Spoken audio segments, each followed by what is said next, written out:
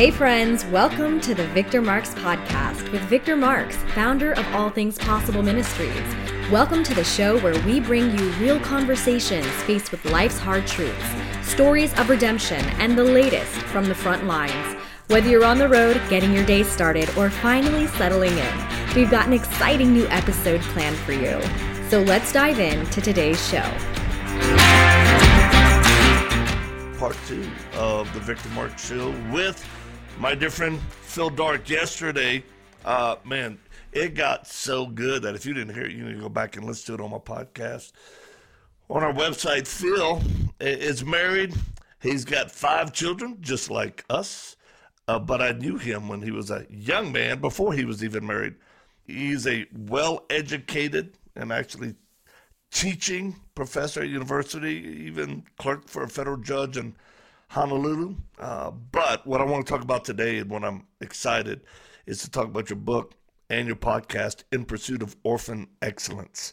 And just, by the way, that book, man, it really helps us understand how we can love with excellence millions of orphaned and vulnerable children in our world who've lost their parents and they don't have a relative to love them and likely won't even be adopted. So we're going to get into this, but thank you, Phil, for hanging around and doing another broadcast with us today. Welcome, welcome.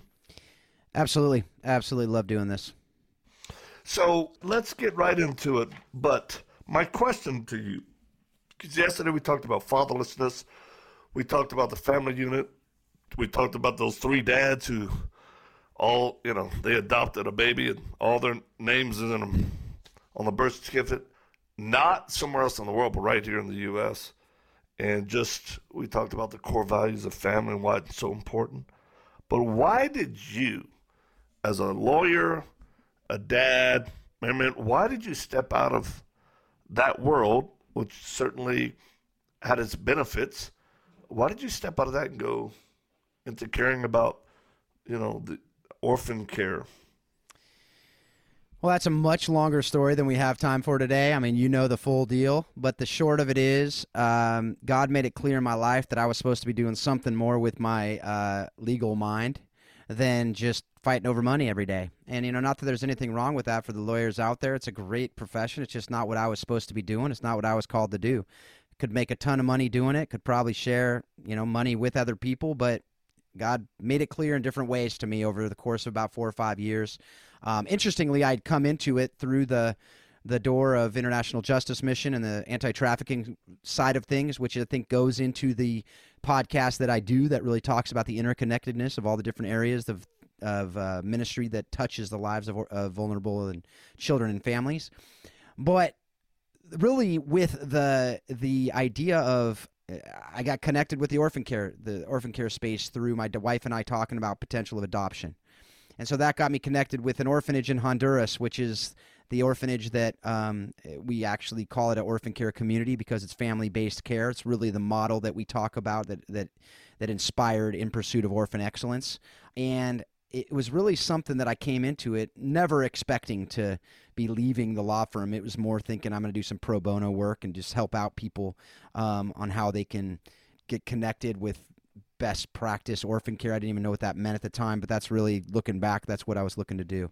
Well, wait, all this best practice. I remember one time you said you were at a fundraiser and it was, for ministry organization or whatever. And you got on the subject of talking about when someone was they were proud of sending their clothes to an orphanage and, used clothes like we all typically do. And I remember your statement, you just kind of challenged them like, well, what would be wrong with brand new, nice clothes? And I thought, man, if that's not true, we feel our religious charity is great when we give kids like orphans or those who are poor and needy our leftovers, and we pat ourselves on the back about it.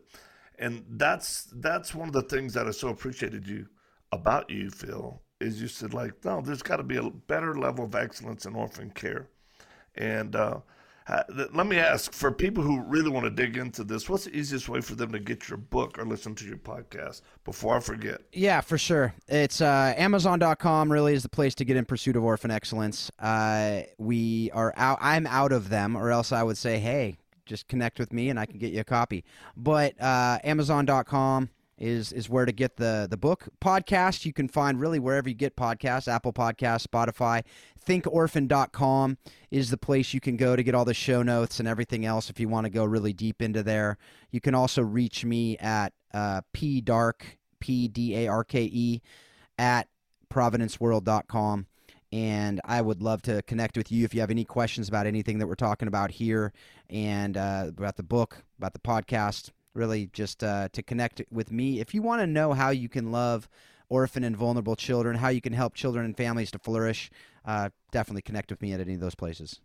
Yeah. Something that's so important and so critical in our nation and world, it's just not a quick little fix. It's not a microwave solution. It actually takes intentionality, planning, being strategic, and having the heart to want to do this. But it's there the right way, because so much of people's time, energy, and even giving, they think they're doing right, but it's oftentimes not helping the problem. And worse, it could be perpetuating it to be worse. Do you agree with that? Absolutely. I mean, there's a great book one of the books that inspired me in a lot of ways, and it's one of the books that I really wanted In Pursuit of Orphan Excellence to be a follow-up on in the orphan care space, is a book called When Helping Hurts. And it talks about how we can alleviate poverty without hurting others or ourselves. Brian Fickert, Stephen Corbett, they're both economists at Chalmers Center at Covenant College down in Tennessee. Brian Fickert actually wrote the foreword to In Pursuit of Orphan Excellence. A brilliant man, a good friend of mine. And he's a guy who really studied it to say, look, we all are in poverty. We all have either poverty of being or poverty of relationship or poverty of community or poverty of relationship with God. And these are things that if we go into it with that, then we have a mutual brokenness that we're seeking to fill. When we go into it with a superiority complex, with we are better than you, that we have something to offer you, but you have nothing to offer us, it tends to exacerbate those poverties that we talked about there. Take the poverty of being, for example.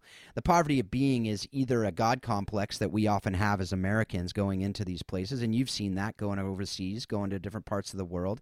Unfortunately, a lot of times, these people in these countries around the world exacerbate that because they actually have an inferiority complex. And so when we come in, they say, yes, give us stuff, give us stuff, give us stuff. And we do, and we feel great about it, and actually increases that divide rather than us coming together and going, you have something to teach us, we have something to teach you, as you would in any other relationship you have here in the United States or wherever you are. And if you go into that mutual brokenness that we can help each other to be whole because we are brothers and sisters in Christ, or we are helping people who don't know the Lord, right? We have something we can learn from each other, and we have ways that we can help that mutual brokenness. So if we see it as reconciling relationships rather than us fixing you or us helping you, then it changes everything. And it's something that, going back to that giving of materials, the way that you look at that and you go, hey, if you give your leftovers, if you give things that are shoes that have holes in them, or your used underwear, or a shirt that is just whatever, it's worn, well, think about that at the other end. That actually creates a lot more work with these people on the ground because they actually have to sift through everything to see what they can even do. Just that alone tells you that you're creating more work than you're helping. And that's a good tangible example. But there's also a lot of that mutual brokenness. I strongly recommend When Helping Hurts. If you haven't read it, go grab it because it will help you see things a little bit differently. I don't have time to go into it again. I spent about 4 classes on that. But those are things that what we're at the core of In Pursuit of Orphan Excellence. In Pursuit of Orphan Excellence really was to frame a conversation in the orphan care space to say, how can we really care for these children and give them the different things that every child needs? That's why the subtitle is My Kids, Your Kids, Our Kids. Right, to see these children around the world. And you and I have talked about James 1:27 that says, religion that is pure and undefiled before God our Father is this, to visit orphans and widows in their affliction and to keep oneself unstained by the world. Now, let's talk about a very current situation right now that deals exactly with that. Our border, our southern border. Now with the new president and the White House, there's been absolutely an increase, right? And we're hopefully planning to go down there and see the humanitarian situation with the kids who are being housed. But what are your thoughts on this? Because obviously, we're Christians, we're a good country. We want to help anybody. We don't want to turn children away. But by helping, it can create more pain because there are a lot of people that don't see the reality of what happens with young people, children and women who get on these trails to get up here. Many never make it, and you will never know. You will never know. Many and most are raped, and you will never know. I've been to Juarez. We've been on the border. We have friends in the Department of Homeland Security and Border Control. It's worse than people think.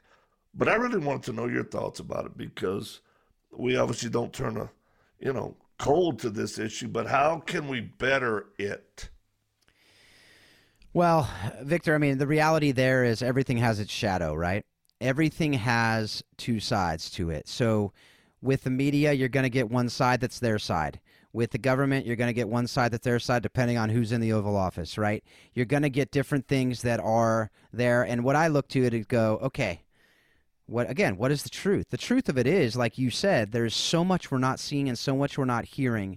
And the interesting thing there, Victor, is I think you know this, on my podcast, I actually had an entire series on the refugee crisis.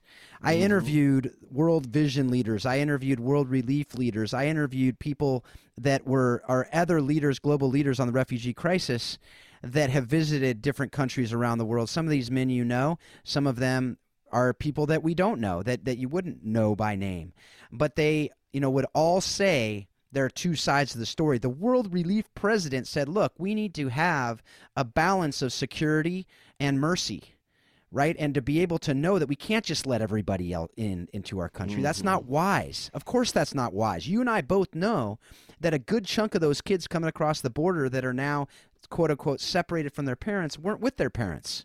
Right. They were likely being trafficked. And so if you don't have a system to understand who these kids are, if they are being trafficked, because the last thing you want to do is bring kids in who are trafficked and to be able to have them be exploited and just abused over and over and over again, what is interesting to me is you see the same people who are fighting against trafficking are fighting for immigration just willy-nilly.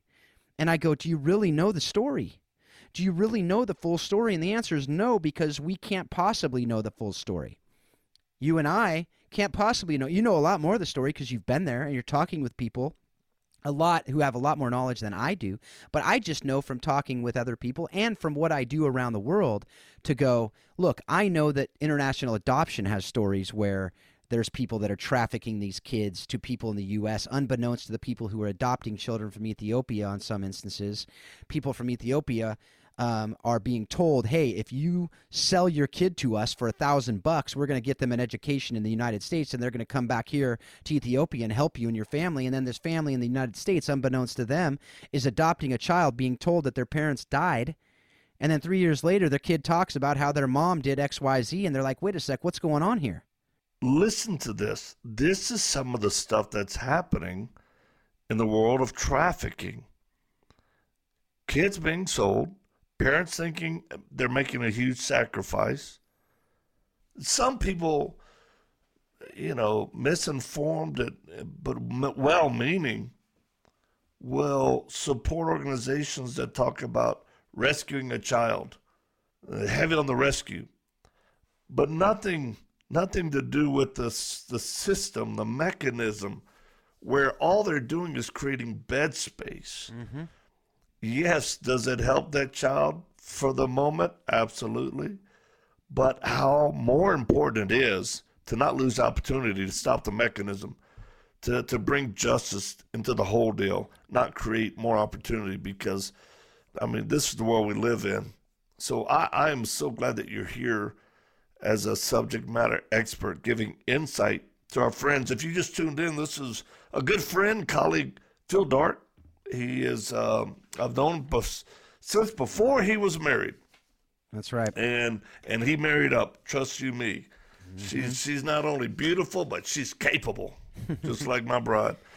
And y'all have done so much over the years and dedicated your service to furthering God's kingdom through really practical means and again, reaching widows and orphans in their time of need. Now, you both have very stellar backgrounds in athletics at the college level. You're using that nowadays, including and with expanding your reach of effort, using soccer to help people understand leadership and just coaching. Tell me about those podcasts so people listening can tune in and benefit.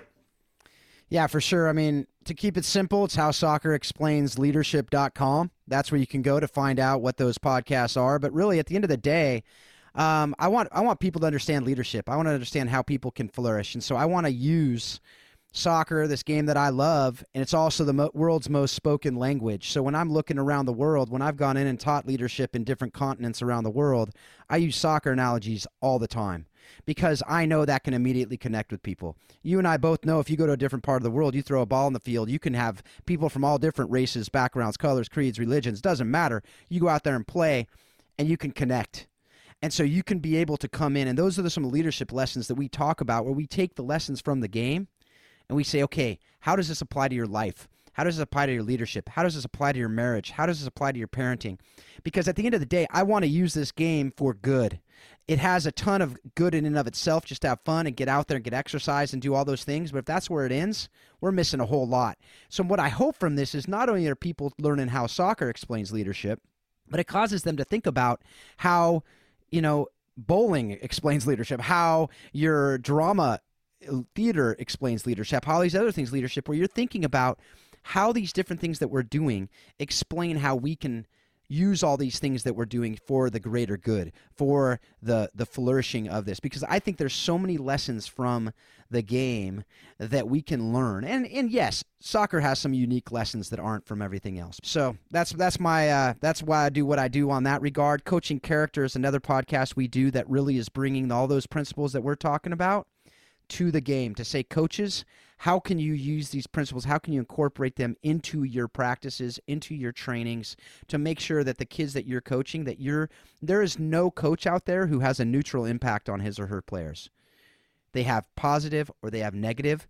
So I want to help you to understand how you can positively impact every child that comes into it, because you have not just a responsibility but a privilege with these kids that are coming in, and sometimes adults that are coming into your care as a coach. Anyway. Now, this is outstanding. I think our listeners do understand, in fact, that there's a crisis of leadership in America, and in whatever sphere, we're on, whatever lane they're in.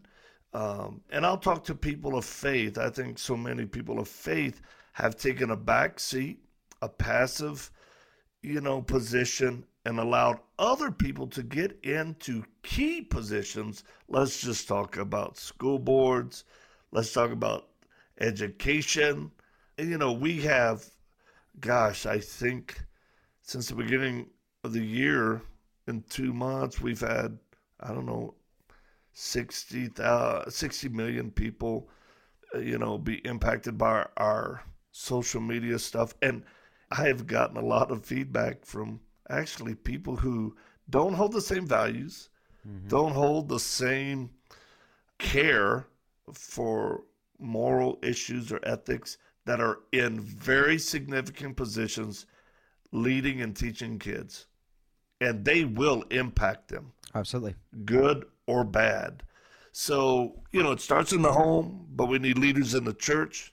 We've got to raise up men who can lead well and then impact everyone. Because, here in America, this is true. For a long time, the pinnacle of spirituality was you would end up in ministry. And you've been president of an organization and a ministry. I have too. I've been on church. I was a pastor, both a senior pastor and an associate. I think I bit at both of them, but I learned. What would you say to that, where people who aspire just to be in ministry versus be a leader wherever they are in life? Well, we have created this secular sacred divide, which is just false, right? We all have a way Say to... that again? That's a pretty collegey. That sounded pretty high-minded. Yeah, I apologize for that. I forgot who I was talking to for a minute, which really, the fact that you were a pastor... for the Cajun men. The fact that you were a pastor and associate pastor shows how low the bar is, folks. Just a heads up on that. Exactly. But that's something right there. No, but in all seriousness, they were desperate. The secular sacred divide. So we basically put the pastor, quote unquote pastor, the leader of ministry. I mean, heck, when I became a president of a Christian ministry, everyone said, "Ooh, that is more spiritual than you being a lawyer."